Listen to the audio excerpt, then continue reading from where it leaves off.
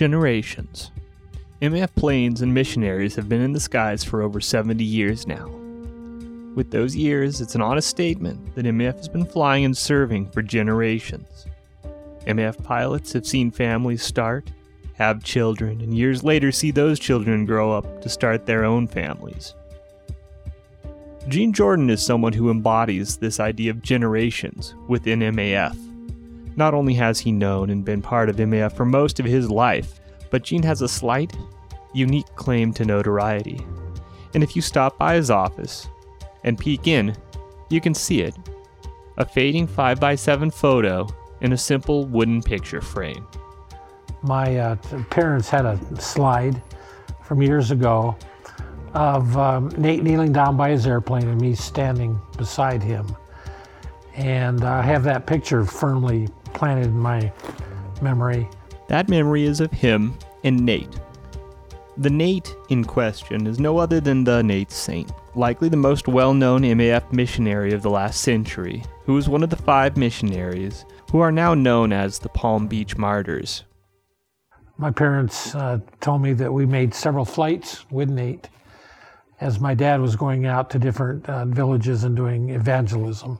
As I got older, I've always known about MAF, about Uncle Nate and Aunt Marge that had a little yellow airplane down in Shell. Always known about MAF flying there.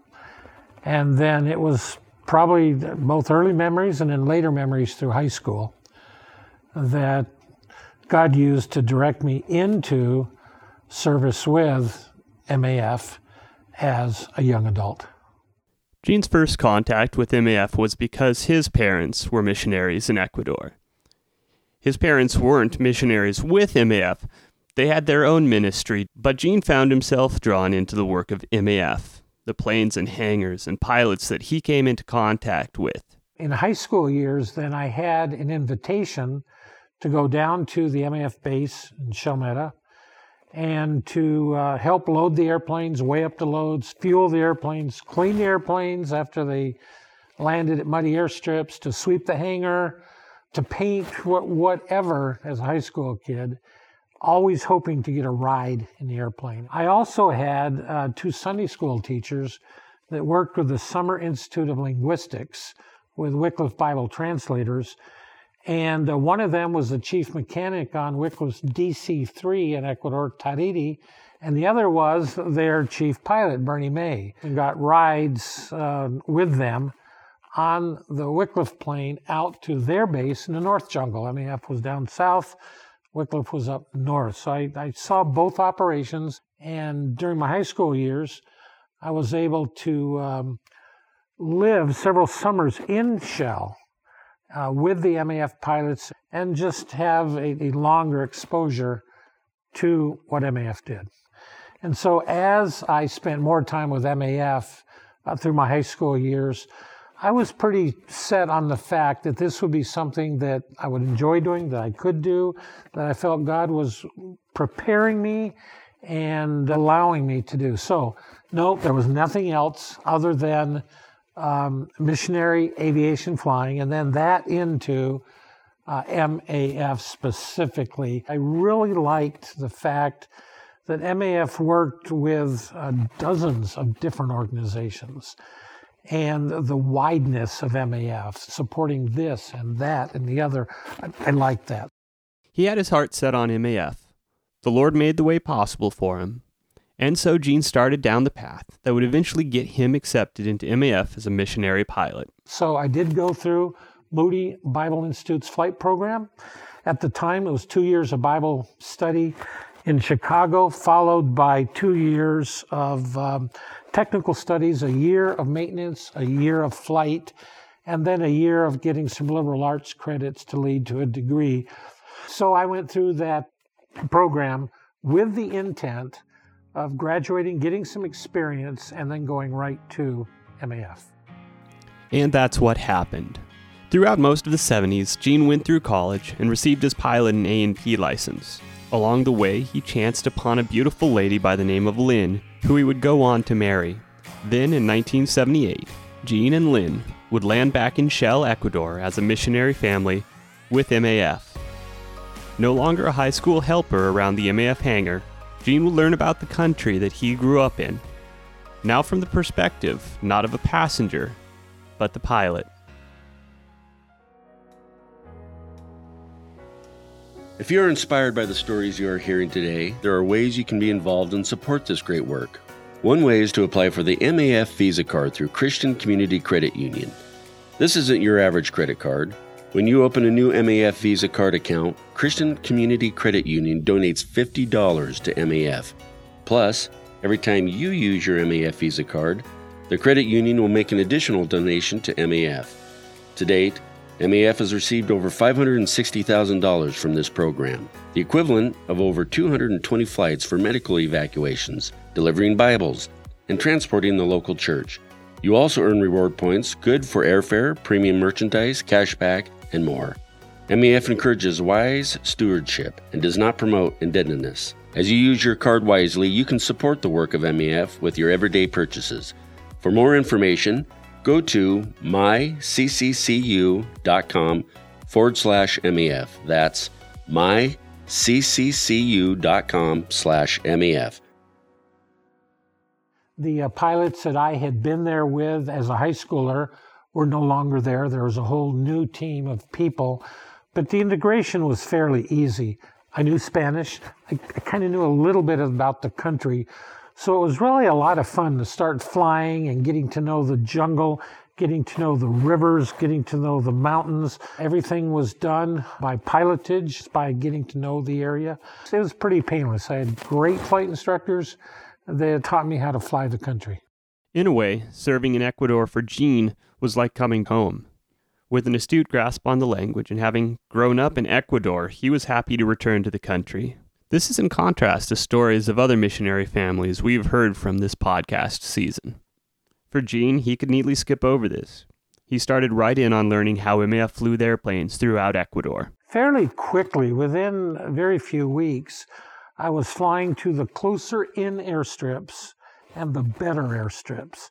At that point, we had Class A, B, and C. A being a good airstrip, B being a little more marginal, and C being the worst airstrips. Each with the increasing levels of difficulty between A, B, and C airstrips. MAF pilots train extensively for the various types of runways they'll inevitably face. The nicer, easier Class A airstrips are breezy, long runways that require no out-of-the-ordinary preparation. The Class C airstrips, however, might require the pilot to know how to safely land on one-way, no-go-around airstrips that have an extreme angle of approach.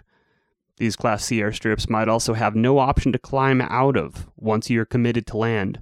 Otherwise, you, your passengers, and plane would end up on a side of a valley too steep for the plane to clear.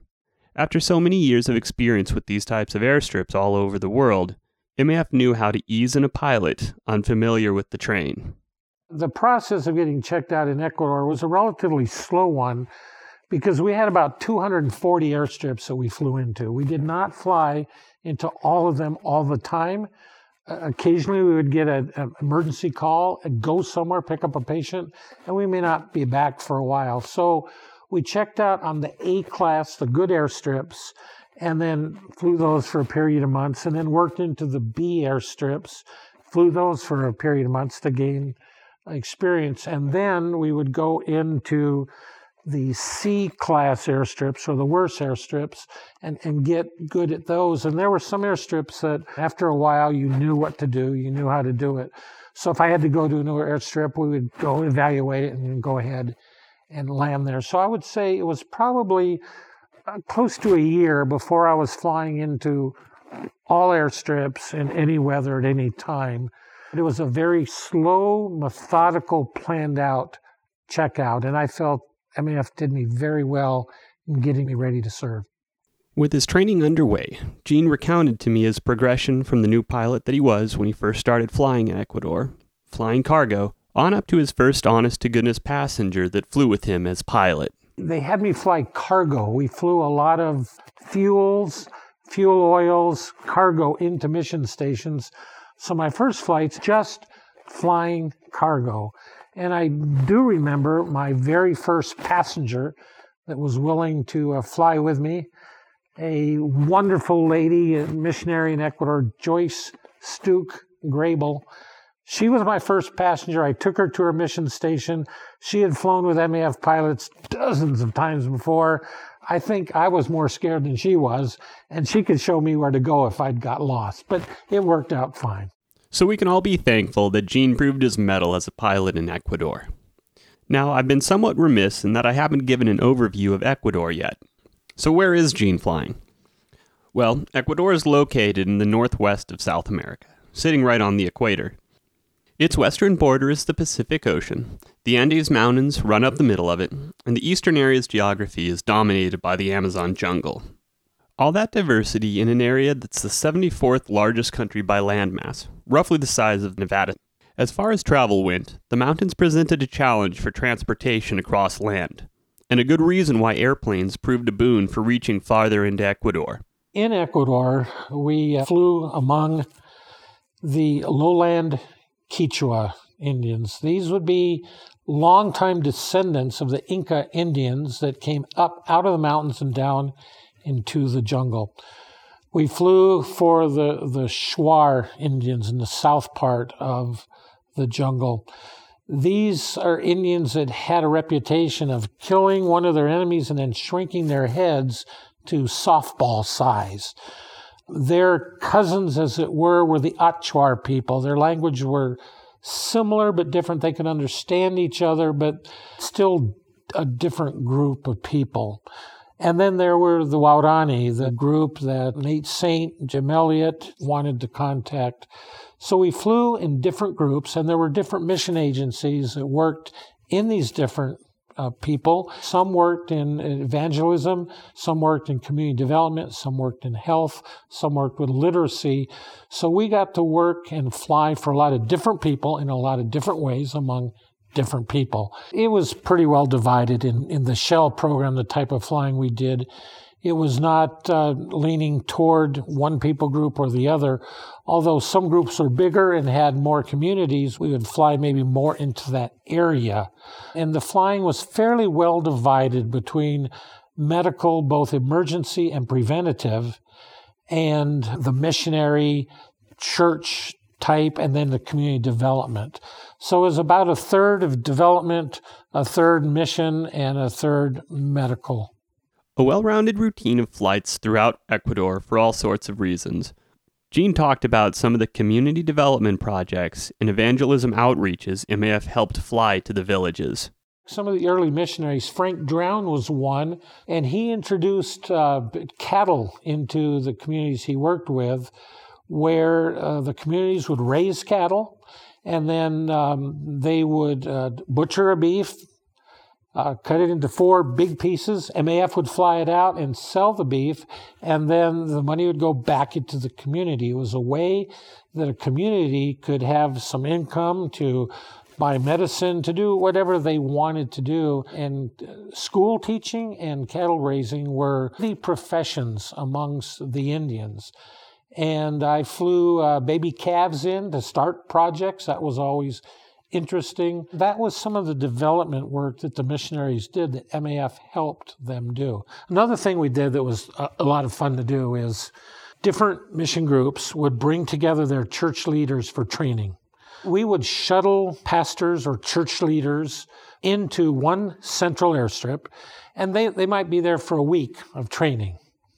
And then when it came time to take them home, instead of returning them to their own home village, we would take them to another village that was not their home, drop them off there. Now, they knew about this. It wasn't a surprise. And then they would walk overland on canoe or whatever back to their home village. And this might be a week or two of walking. And it wasn't that they were traveling to get there as quickly as they could. They would stop in each little village along the way, and they would share what they had just learned about. It made them practice what they had just learned. They couldn't go home and just be comfortable and get back to their gardens and hunting and life. They would go, and this was part of the training, to learn and then go put it into practice as they worked their way home. MAF was part of many good works in Ecuador. There were plenty of other flights to go around as well, and not all of them were so involved with bigger goals. Some of them were just about moving monkeys from one village to another. We had them as pets for our girls as they were growing up. We flew a lot of them around because little small monkeys, marmosets, would kind of latch on to the hair of a woman and kind of perch up there, and they would wear them around. But we flew a lot of monkey meat. Smoked monkey was a delicacy for them. I have tried it. I'm not particular to it.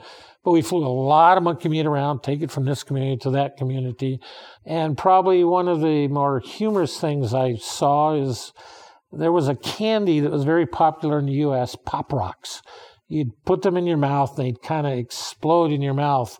Well, to give a monkey Pop Rocks and to watch their expression, and then they, of course, wanted more, it was hilarious. Yeah, we had a lot of fun with monkeys over the years.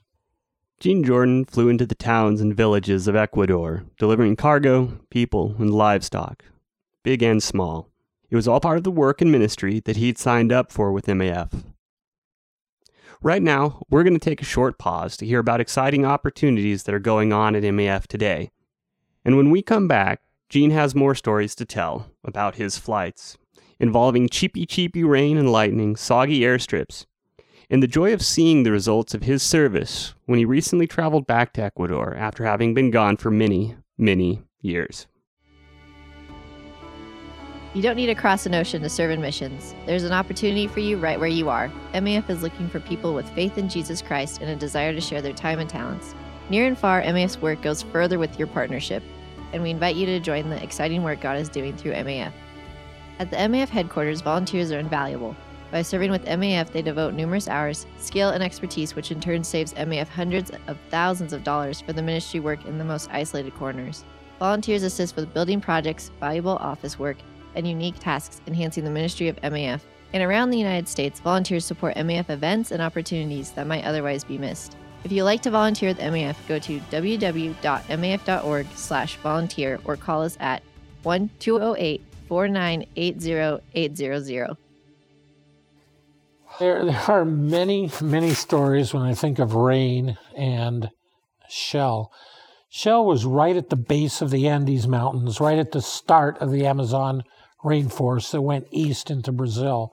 The warm, moist air from Brazil would be blown up against the Andes Mountains. The mountains would raise the wind, the moisture, it would condense, and it would rain buckets in Shell. We would average almost an inch a day, 24 to 28 feet of rain a year. It rained a lot.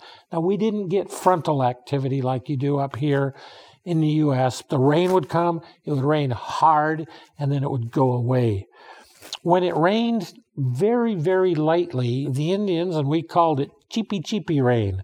When cheepy rain came, we knew that it was probably going to rain for 2 or 3 days without quitting.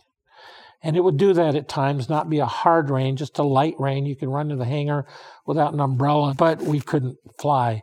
When it rained hard, it would come in and move out. But we dealt with rain all the time. I was flying a national pastor back into Shell. We were trying to skirt some big rain showers and working our way to the north to then head down into Shell. And all of a sudden, it was like 1,000 flash bulbs went out. Lightning hit something, either the airplane or right near the airplane. But for, a few seconds, neither of us could really see. The flash had blinded us. But I always wonder about the power in that storm that unleashed right beside us. A lot of rain, a lot of power, and it happened all the time. The airstrips were generally wet and sloppy. Braking at times was a challenge, and we had to be very, very careful about which strip. We would get to know which ones dried quickly, which ones did not dry quickly, which ones you could land on an hour after a rain, or which ones you had to wait 4 or 5 hours after rain to land on. But we got to know them fairly well. The pilots in Ecuador did learn the airstrips well. Rain, however, could trick the eye or pool up in different areas that usually didn't, or perhaps sink into the airstrip where pilots could not see. This next story takes place after one of those rains, a case where precipitation actually proved a benefit to pilots. I had departed one of our mission stations that we go into a lot. I was just getting in the air, and I got a call from Bill, and he said, "Gene, I think I need some help." And I knew what section of the jungle he had been flying in. The other missionary is Bill Clapp, a longtime MAF pilot. I said, "Well, do you need me to come over?" And he said, "I think so." So I banked the airplane and started my turn toward where he was. So what happened, Bill? He said, "Well, I was alone in the airplane making my takeoff roll, and a horse ran out in front of me. And I hit the brakes real hard, too hard. I had no weight in the tail of the airplane, so the tail of the airplane came up. This was a tail dragger airplane, so there was no nose wheel. The tail of the airplane came up, and I buried the propeller in the mud on the airstrip, and I'm sitting up here on my nose. Okay, I'm coming." I remember it was probably a 7 to 18 minute flight away. And I had only flown 5 or 6 minutes, and Bill called me, said, "I got the airplane down. I climbed out of the airplane. We lowered the tail, and I think I'm okay." "Are you sure you're okay?" "Yeah, I think I'm okay. I've looked everything over, and I'm going to fly back to Shell." "Are you sure?" "Yeah, I'm sure." "Okay, so I can go on my way." "Yeah, you can go on your way." So I continued on my flight. And a couple hours later, I was back at the hangar in Shell, and I landed, and Bill came up, and he was there. He was there safely.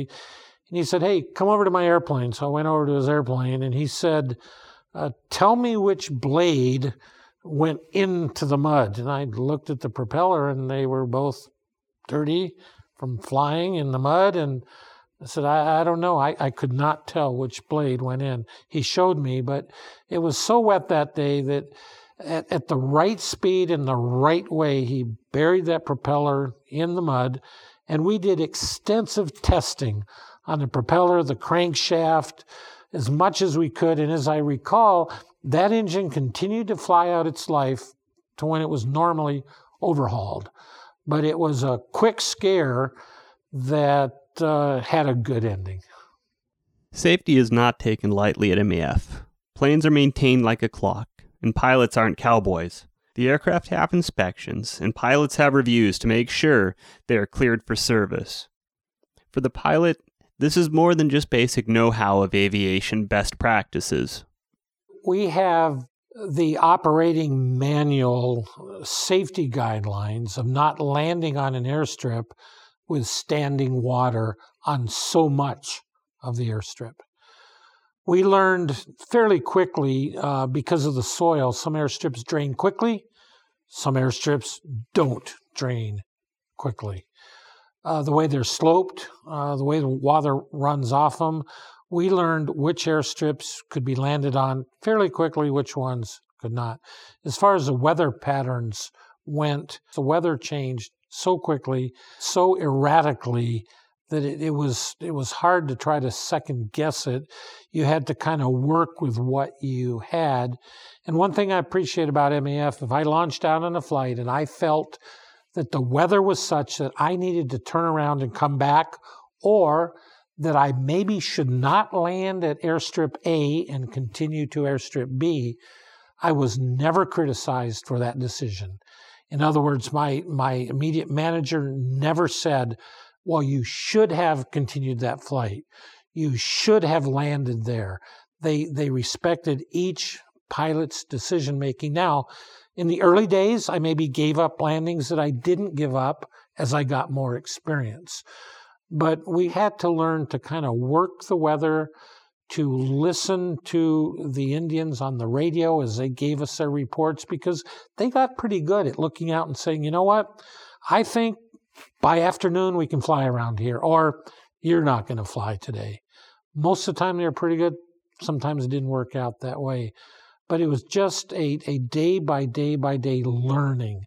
Day by day, these protocols were the bedrock of MAF's commitment to the people they fly and the God they serve. It's one of the reasons that MAF continues to fly in places all over the world and be part of lasting impact. In Ecuador, Gene was present at the beginning of an outreach that involved children memorizing Bible verses. Learning these verses by heart was the key for kids to go to a camp that required a flight in an MAF airplane. One of the missionaries that we flew, in fact, he went to Ecuador as he heard about Nate Saint's death and the other guys. He said, I can go and help fill their spot. And he chose the province that Nate was killed in, the province of Pastaza in Ecuador, to work. And he established, about 20, 25 schools in communities in the jungle.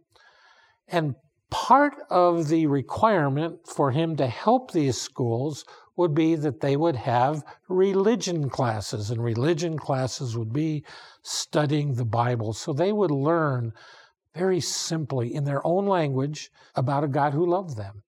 And one of the things they did is they memorized Bible verses. In first grade, the first graders would memorize 6 Bible verses.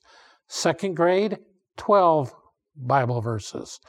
Schools only went up to 6th grade, so by the 6th grade you were learning 36 Bible verses. And if you knew these verses perfectly, you got flown out to a week at camp. And the pilots would listen to these verses. We would listen to the kids say them. They could learn them in their local Indian language or in Spanish. We would listen to the Spanish ones. The local teachers would listen to the local languages.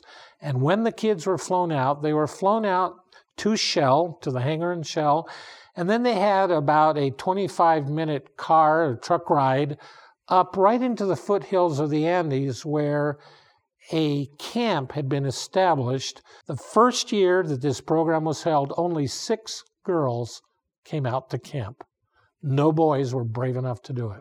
And what they would do is they would go over these 36 verses. For God so loved the world. Who's God? Why did he love the world? What is this world? You may live in Bufeo, and you just met kids from Copataza. And your world that was as big as a day's walk on the trail is now an hour's flight of the jungle to a place where you see buses and taxis and cars and water faucets and lights and all kinds of stuff. So their world, their worldview would just explode in knowledge, and they would talk about this. God loved the world, and he sent his son. Who is his son? And why did he die? And so they would use these 36 verses to form a foundation of belief for these kids. Camp was exciting. The teachers would come out. Not all of them were believers. They would come out and they would be camp counselors. And they will have listened to these verses hundreds of times, and they will have memorized them, not even wanting to. And many of the teachers came to understand that God loved them and came to profess Christ as Savior, as did the kids. So the camp flying brought kids from all over the jungle, the North Jungle, the South Jungle, to camp just beyond Shell, and then they'd study the Bible together. Now, in some years, they would take the kids across the Andes Mountains, up through the passes and down to the Pacific Ocean. And these kids would see the ocean for the first time and play in the waves and have a week of studying their Bible verses at the beach. Amazing changes for these kids, but very effective in helping them understand who they were in the world, where they lived, and that there was a God that loved them. How amazing is that? To take your first airplane flight to a camp where you learn about Jesus Christ and his plan for you. It was an experience not forgotten by those who committed to memorize the Bible verses that ultimately gave them far more than an airplane flight to camp. We'll be back shortly to hear those stories. If you are inspired by the stories you are hearing today, there are many ways you can be involved and support this great work. Your ability to impact MAF financially is far more than the dollars you can give directly. Does your company match donations you make to MAF? Have you identified MAF on Amazon Smile or other merchant programs that automatically donate a portion of your purchases to MAF? Do you use the MAF Visa card that donates to MAF, or have you considered MAF in your estate gift plans? Every donation helps share the love of Christ with isolated people. Go to maf.org/donate to see the many ways that you can help bring the love of Christ through MAF. Or go to maf.org/WPG to learn more about workplace giving opportunities that you might be able to participate in.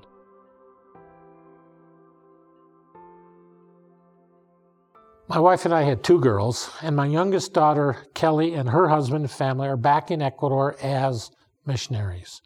So anytime that we can get back to see the kids, to see the grandkids, and to see MAF, it's a great time. And we spent last Christmas together as a family, all of our family down in Ecuador, and we did go to Shell. And it was very, very good for me to be able to see, with the luxury of time, to look back over 22 years of being there, what some of the outcome was. Now, one outcome already established. Jean and Lynn did have their own kids, who got married and had their kids, and eventually found their own way back to Ecuador. With a grandkid on a knee, in the country you spent so many years, you'd be considered blessed. So Jean might be considered double blessed or more, as he got to go back out to his old haunts and airstrips 15 years after they left the program as a missionary couple, where he was a recognized face. At one of the strips, a young lady approached me, and she said, "Capitan, come see my little office." And her office was probably 10 feet by 10 feet. It was a little raw board building that had been boards cut with chainsaw, and it was her health dispensary. She was like the local drugstore. Now, very, very simple drugs, bandages, very simple first aid things. She said, as a child, I used to watch the airplanes take patients out to the hospital, and they came back. And I wanted to do something in health. And when I was a schoolgirl, you would fly me out to camp, and we would scream when the airplane bumped in the air. But I wanted to help my people, and now I am the health promoter. And she was so proud of her little office with her little stock of medicine that the government gave her, and her ability to help her own people. And MAF helped her get there. And so you just feel pretty proud. There was also another Ecuadorian whom Jean watched grow up from a child into an adult. Someone intricately linked with the story of MAF, whose goal was also to see transformation in the name of the Lord. A young man whose grandfather was involved in the killings in 1956, he said, as I was growing up, I wanted to be a teacher and a preacher and an evangelist to my people. And I have been able to do that. And now MAF flies me around. Sometimes I travel overland. Sometimes I go by the river. Sometimes I go by airplane. But I am a preacher, an evangelist, and a teacher to my people.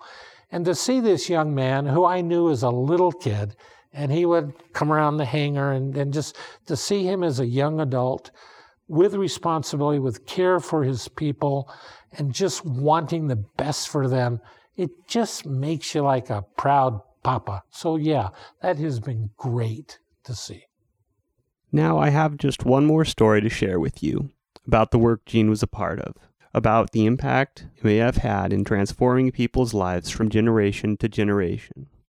In this case, perhaps even making that next generation possible for some.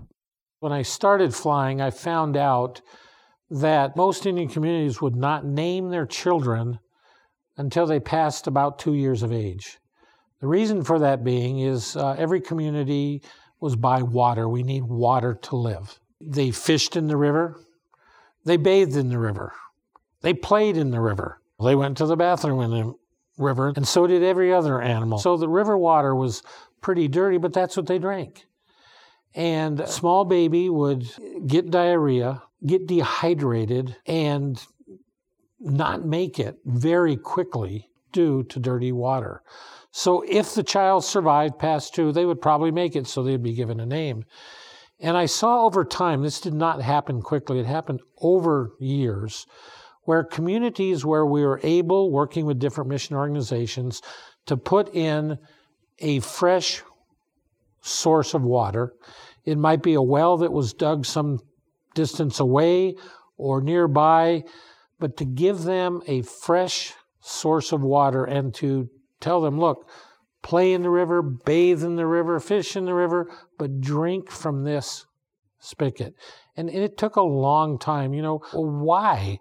Well, there's little bugs in the water. Well, we can't see them. Yeah, well, we can. And there are little bugs that you can't see. It was a long time of training and teaching people, but they saw that if they gave their babies the good water, they didn't get sick. They didn't get diarrhea. They didn't get dehydrated. They didn't die.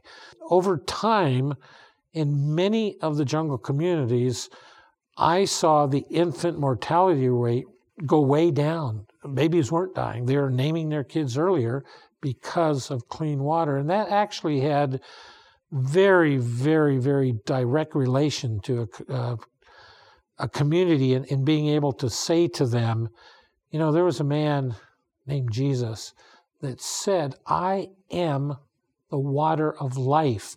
I give you water that gives you life everlasting. And they could make the connection. Before, we drank the dirty water and our children died. Now we drink the clean water and they live. And this guy says that he can give us clean water. So there was something they could see in their community that made a difference. They could relate to what Jesus said. It was a great way to start to open the door to realize of their need of a Savior. Which is the reason MAF exists, to physically and spiritually transform the people whom our pilots befriend and support. Gene Jordan worked and lived the mission day in and day out, flying passengers to and fro down in Ecuador. These years later, he can see how his dedication helped bring improvements and life changes in big and small ways to those people he served. Thank you for listening to Flight Follow. We hope these stories bring you insight to the corners of the world where MAF uses aviation and technology to see people physically and spiritually transformed by the love of Jesus. If you'd like to hear more about MAF's ongoing work and ministry, you can at maf.org, where we have all the most recent news and stories from our programs, as well as updates about our missionary families who serve with MAF. We're also on Facebook, Twitter, and Instagram, and we'd love for you to stop by and say hi. A thank you goes out to the great team that helps bring these together. Tracy Weary, our Director of Marketing Communications, and Chris Burgess, our Communications and Media Manager. Thank you to Gene Jordan for his stories from the field, recounted to me in the MAF headquarters lobby, with Nate Saint's plane as the backdrop. As we close, I want to remind you that we have other episodes of Flight Follow for you to queue up, and we hope you stay with us for another leg of the trip. This is Paul O'Brien, signing clear.